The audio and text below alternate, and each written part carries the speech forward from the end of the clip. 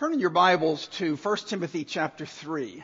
As has been mentioned this morning, this is a little bit different service, and you've noticed, hopefully, the list of the officers in the worship folder this morning. You'll see them on a panel, all the current elders and deacons, and then our second service will be ordaining and installing more. And as we get started this morning, I'm looking out and seeing a few. If you are an officer at Highlands, if you are an elder or a deacon, would you stand up just for a minute now? I see several of you. Go ahead, stand up. Everybody see you?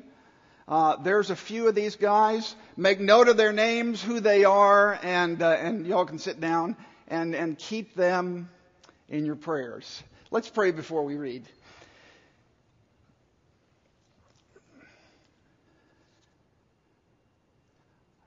Lord, as we pause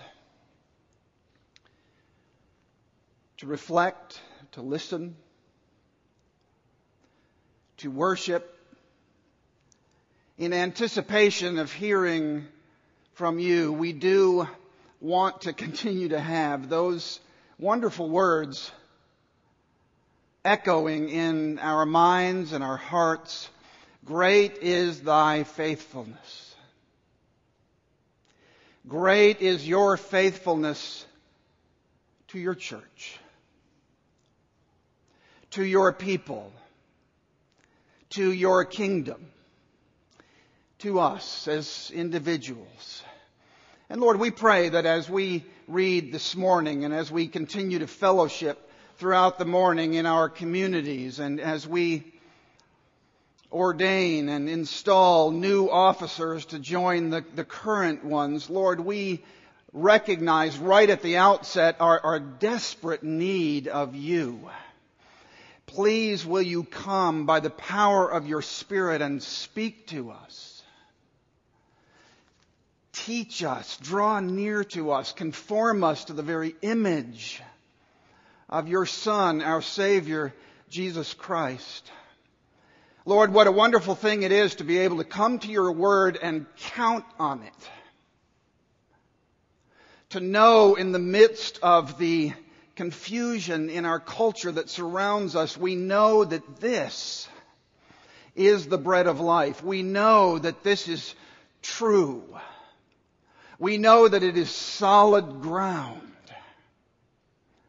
And we pray that it is, as it is read and preached, we recognize again right at the outset it will be empty without you coming by the power of your Spirit and using your word in our hearts to transform us.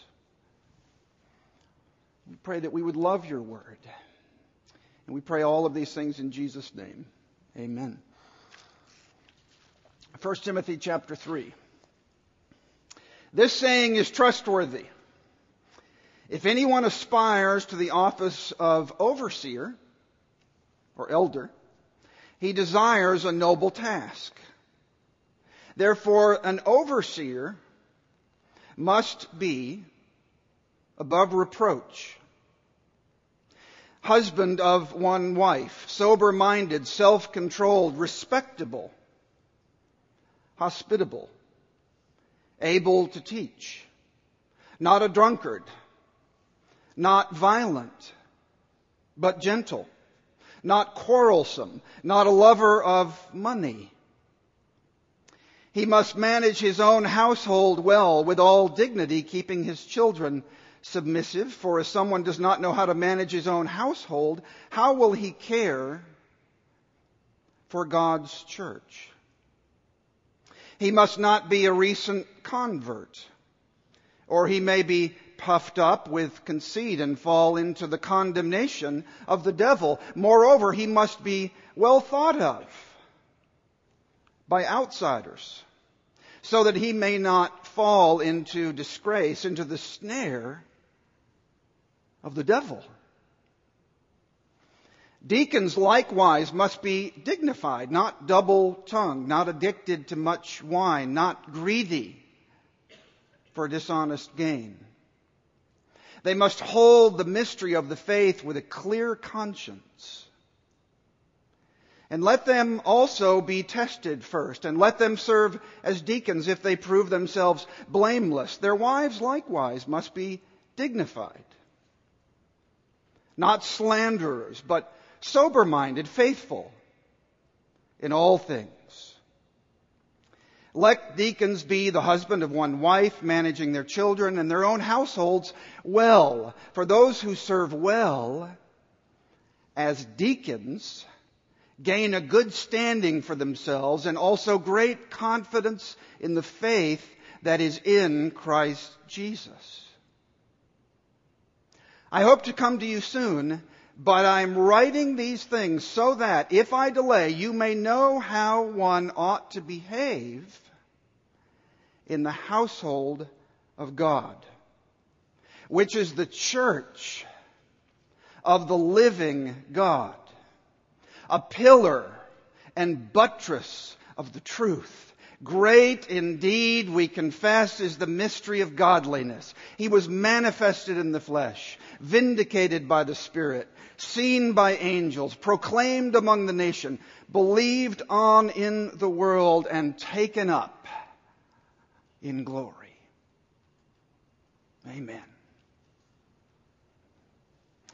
Have you ever heard anybody say, maybe you've said it yourself, I think I've probably said it myself too, hopefully I don't say it anymore, but have you ever heard anybody say, I love Jesus,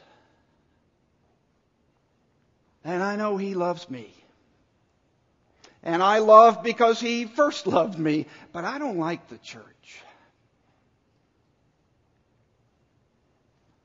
The church is a messy business. I don't like the church because fill in the blank. Whatever. Had a bad experience. Don't like the fill in the blank. There's people there. I'm not a joiner. I'm tired on Sunday mornings. It's my only day off. Whatever.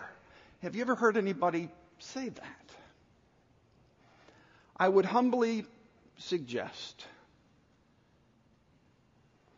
that when you, me, anyone else says that, they don't understand the church, but more importantly, they don't understand Jesus.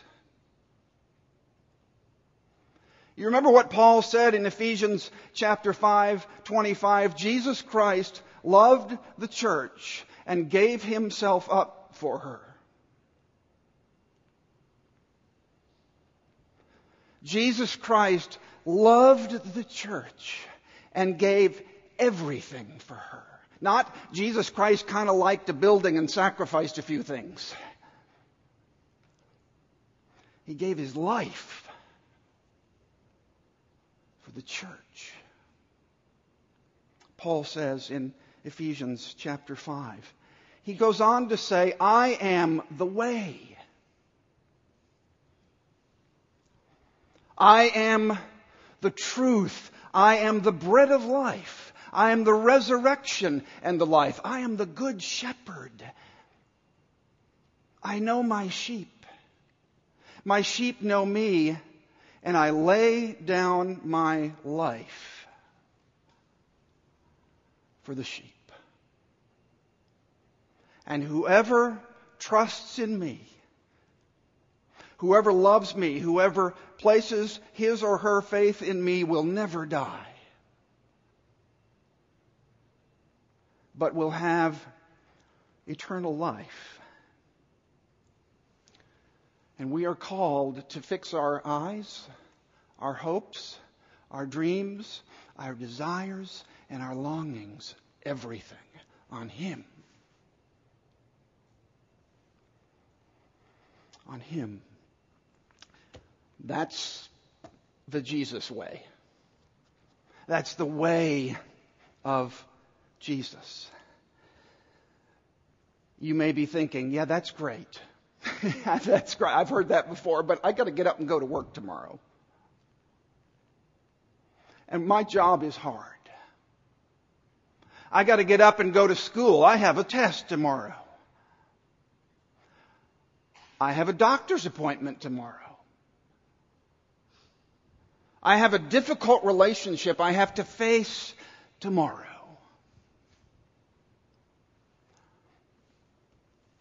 Whatever it is, we are called, if you're a believer here today, if you're a Christian here today, here's the challenge. I don't know of any time in our history as a country that we have been more confused about the basics, right? What's a family? What's a marriage? What's the meaning of life? How do I apply my faith to my vocation, my calling, my work? I get all that. But here's the challenge. I know of no time in the history of our country that we need the church to be the church more than we do now. We need to understand what it is. We need to love it. We need to give our lives for it. We need to follow in the footsteps of Jesus in loving His bride.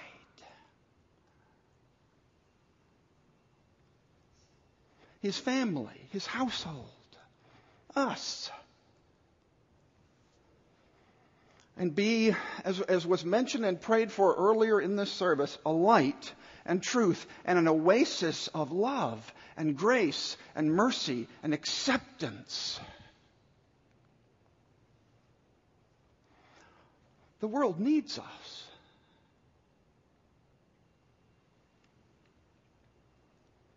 The world needs us. It needs the church to be the church. You remember when Paul calls us, all of us, ambassadors? In 2 Corinthians chapter 5, verse 20, therefore we are ambassadors for Christ, God making His appeal through us. And then Paul says, we implore you, on behalf of Christ, be reconciled to God. You be reconciled to God, but the ministry of your ambassadorship is reconciliation to God through Christ. You are, if you're a believer here today, you're called to be an ambassador to America.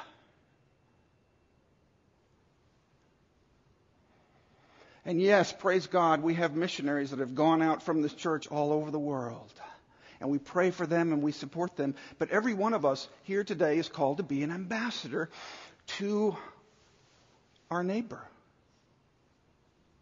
to those at work, to our friends, to America, and all the time remembering that our first citizenship. You know, what do ambassadors do? They remember, they keep their citizenship in their original country, but they learn the culture, they learn the language, they go. But they don't forget, we don't forget that our first loyalty is to a king. Our first citizenship is in a kingdom. We belong to Jesus Christ. If you call yourself a Christian today, you realize you're identifying with Jesus Christ. Christian. You're identifying with the title Messiah. Anointed one, long expected one. I am in Him. I look to Him. He is my Lord. He is my King. I fix my eyes on Him. I even take upon myself a title that is His. Christian.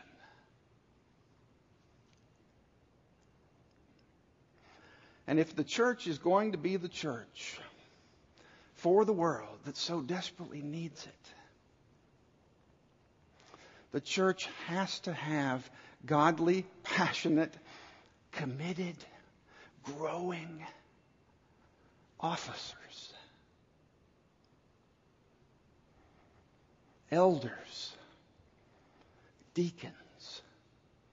And we're blessed. We are very blessed. I've been in a number of ministries and a number of churches and a number of places, and you are blessed. You may not even know how blessed you are with the officers that you have at Highlands. Please pray for them. You can see their names in the worship folder this morning. It's essential. Jonathan Edwards said many years ago, the greatest gift that God gives to His church, other than Himself, is godly officers. The greatest gift that God gives to His church, other than Himself, is godly elders and deacons. And in the time that we have this morning, I want us to see several things coming out of this particular passage, 1 Timothy 3, that we read just a moment ago. I want you to see what God wants from elders, what God wants from deacons, and what God wants from all of us. It's all there. What God wants from elders, what God wants from deacons, and what God wants from all of us. What does God want from elders in this passage? Now remember, the office, and this is vital to know it's not something that's abstract for you, for a Christian. It should be right at the center of your prayer life, praying for officers, looking to officers, being ministered to by officers. Two different spiritual callings. It's not that elders are better than deacons. They're different callings, different gifts.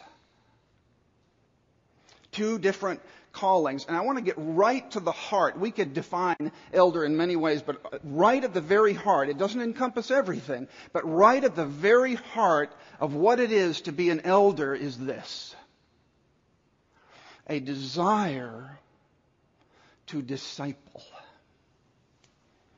A desire to disciple. Elders long to see people come to Christ and see people grow in Christ. And they are given the charge, the directive, the authority to do just that and to lead in that in their churches.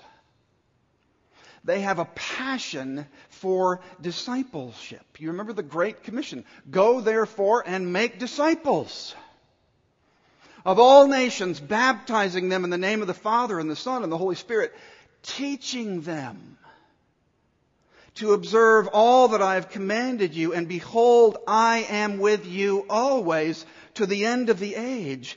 And they do this in public ways, they do this in private ways. In public ways, they serve communion. They hand you the body and blood of Christ once a month.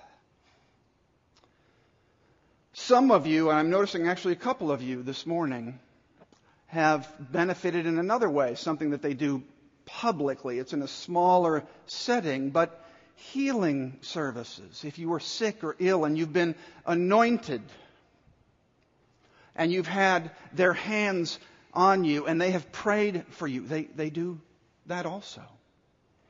They teach. Maybe it's one-on-one, maybe it's in a small group, maybe it's in a Sunday school class from a lectern, but they teach. They desire to disciple in all these kinds of ways. These are public, but they also do it in private ways. And many of you know this also. These shepherds walk right into the wreckage of people's lives. And they do. They do it every week. Many of you don't see it, but they come alongside and they counsel and they encourage and they pray with and they confront. They love. And every week this goes on behind the scenes. It may be a family situation or a work situation or a marriage situation or whatever it might be. But they do it in public ways and they do it in private ways. And you see these things, and many of you have experienced this kind of ministry. Look at the passage. They do this through their example and they do it through their teaching. And boy, this is a little overwhelming, isn't it? Just reading it out loud. As a pastor, I want to turn in my badge. How in the world? They do it by their example. Notice the emphasis in this passage on character, integrity, pursuit of holiness. It's a noble task. They should be above reproach, good husbands and fathers, sober-minded, self-controlled, respectable, hospitable. And then we get real practical. They shouldn't drink too much. They shouldn't be obsessed with money. They should not be recent converts. They should not be proud. And they should have good reputations in the community. Example. And teaching. Paul says they should be able to teach. And again, that doesn't necessarily mean up front with lots of people. Some elders that I have known elders through the years who get up in front of people and it just doesn't work. But boy, one-on-one, they're a heck of a lot better than I am. And I've sat and listened to elders talk to people and think, wow, that's amazing. How insightful and wise you are. I would have never thought of that. That's teaching.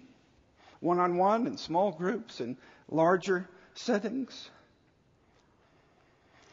Paul says in Ephesians chapter 4, as they desire to disciple, they desire to equip the saints, equip the church for the work of ministry. They are examples. They teach. There's a very specific example of this, and I'll just touch on it briefly in 1 Peter. If you know what's going on behind the scenes in 1 Peter, 1 Peter's a little bitty letter written to suffering first century Christians who are surrounded by a hostile pagan culture that is undercutting them from every direction, and they're suffering. Some of them are losing all of their money. They're losing their homes. Some are losing their lives. And Peter begins the letter of 1 Peter by reminding them, you know what you are, Christian? You are born again to a living hope. Kept in heaven for you. You have an eternal inheritance. Jesus is coming back in glory. Of all people, no matter what the circumstance, you should be incredibly hopeful. And then he gets to this famous passage in 1 Peter chapter 3, verse 15. Many of you know it. He says this, beginning in verse 14. Have no fear of them, nor be troubled, but in your hearts honor Christ the Lord as holy, always being prepared to make a defense to anyone who asks you for the reason, the hope that you have, and do it with gentleness and respect. What is going on here? This is what elders do. First, sanctify Christ as the Lord in your heart. Elders want you to be worshipers of Jesus. They want you to sanctify Christ as Lord in your heart. They want you to be worshipers. Secondly, they want you to be prepared to make a defense or give an answer. They want you to be students of Jesus Christ. But thirdly, they want you to do it with gentleness and respect. It's right there. I want you to worship Christ, study Christ, and be like Christ. They desire to disciple. You know, earlier in the service, there's a stanza or a verse in I Love Thy Kingdom, Lord, that gets right. If you're an elder or you aspire to be elder or you want to pray for an elder, this is the heart of it. For her, the church, my tears shall fall. For her, my prayers ascend. To her, my cares and toils be given, till toils and cares shall end. That's what elders do. Deacons. Right at the heart of what deacons do. If elders desire to disciple, they want to see people come to Christ and grow. Deacons seek to serve. Deacons are looking for ways to serve, ways to give. And they do this in public ways and private ways, just like elders do. They manage the building, the lights, They come early on Sunday mornings and make sure things are set up and ready to go and the coffee's made. They sit on buildings and grounds committees. They make coffee. They do what all keeps all this running? Deacons. All this stuff we see and experience and benefit from, but they do it in private ways too. When somebody comes and says, "I can't pay my rent."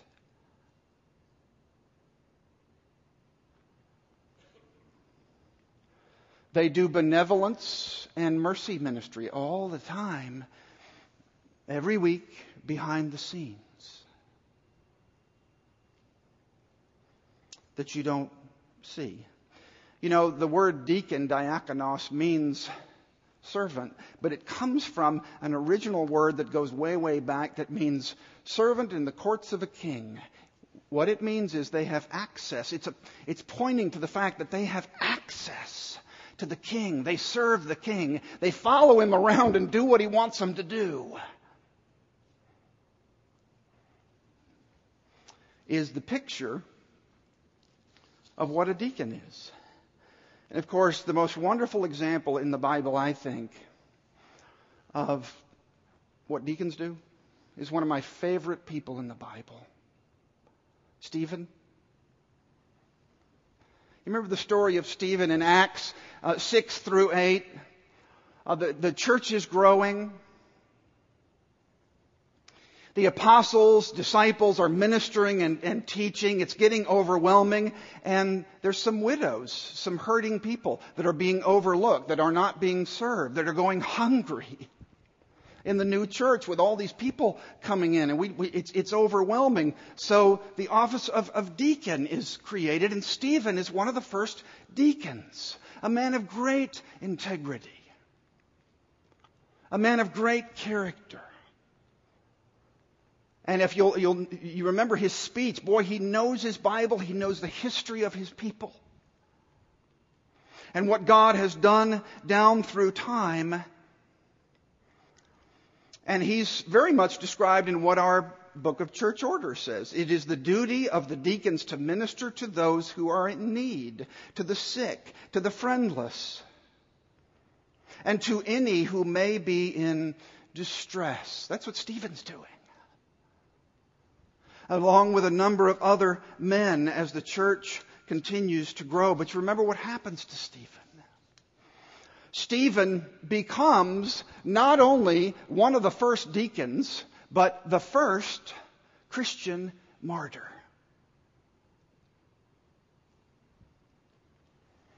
He gets caught up in a wave of persecution.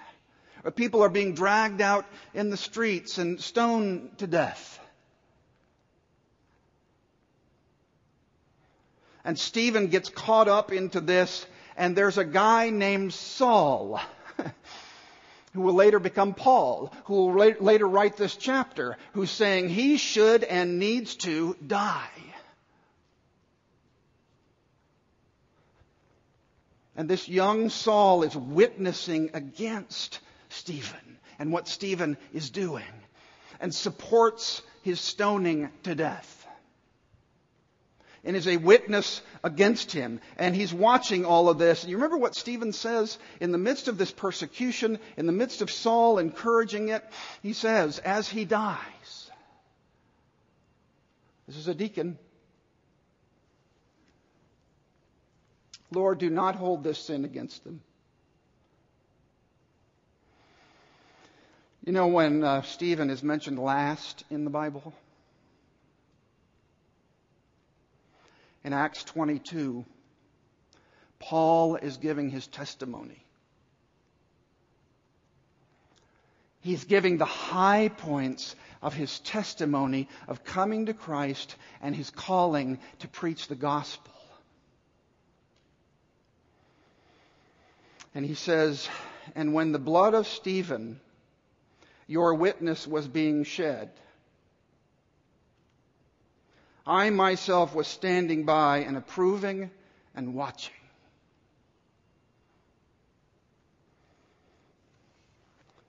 The life of a deacon radically impacts the life of an apostle. Some say Paul wouldn't have been Paul without Stephen. We wouldn't be who we are without deacons.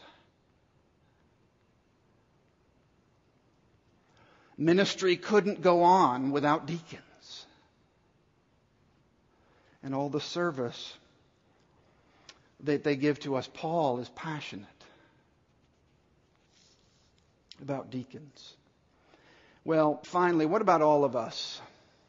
Does God want from elders? Desire to disciple. Deacons seek to serve. What does He want from all of us? The very end of this chapter. I don't know if you noticed in your Bibles or on your screen, whatever you're looking at, you notice how the text format changes? The text format changes in verse 16. That most scholars believe, and this is big, and I don't think I even realized this until recently.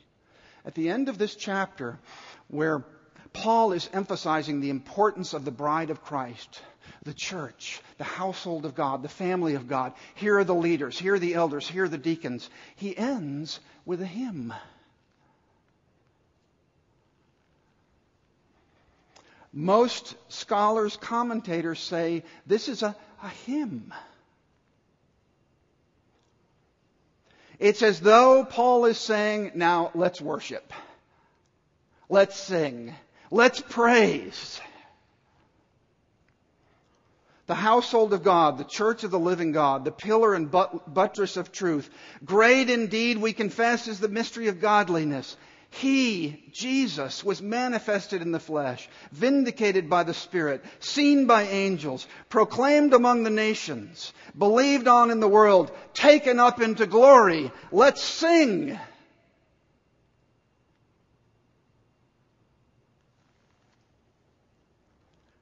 I love it. He's calling all of us together, the church, to remember what we're all about, worship. To remember why He's been talking about all these things and all these roles and all these characteristics. Worship. There is no perfect elder. There is no perfect deacon. There is no perfect pastor except one. There's one perfect elder. There's one perfect deacon. There's one perfect shepherd. There's one perfect pastor. It's Jesus. Let's sing.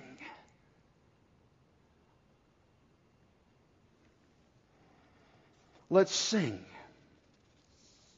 to His praise. I'll close with this. Years ago, many years ago, many years ago, it seems now, when I was in my early 20s, I worked at a Christian conference center in Texas. And I told my mother, I was a very difficult kid, and I won't go into all that. And she said, will you please go to this Christian conference center? I said, I'll go for a week. I'll be home after 1 week. I stayed there on and off for 20 years. It changed my life. But when I first got there in my early 20s, we did all kinds of different conferences. Had all kinds of different speakers. We had a special conference one time for a long weekend for prisoners. They were letting them out of jail for the weekend to come to our conference center. Yes, we were nervous. But supposedly they'd been on their best behavior. They'd made progress.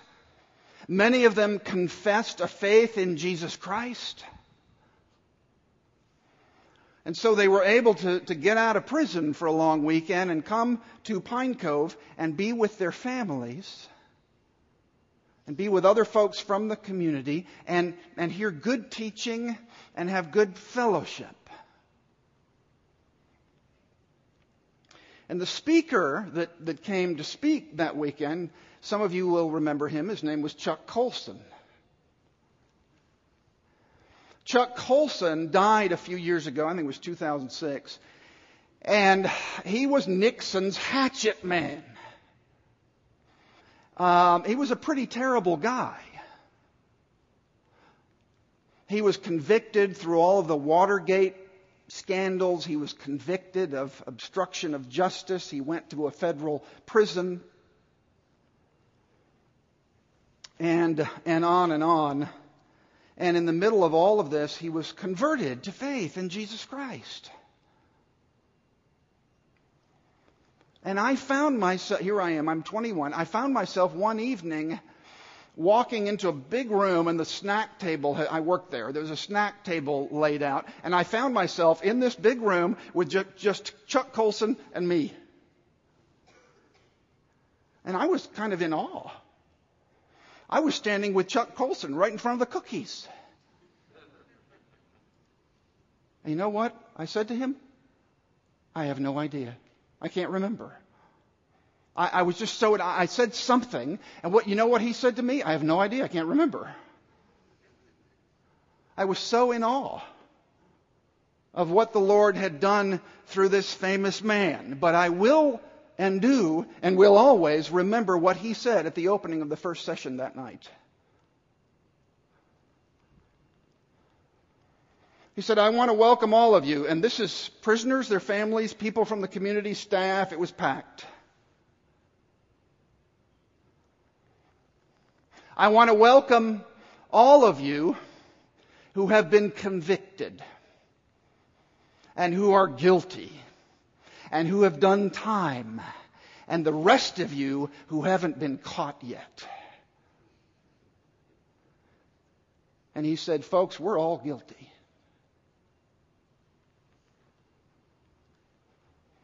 We are all guilty. We are all guilty sinners, and we all need Jesus. And he would just thrive on this message and interacting with all these people. But he went on to say this, and I wrote it down. I've kept it.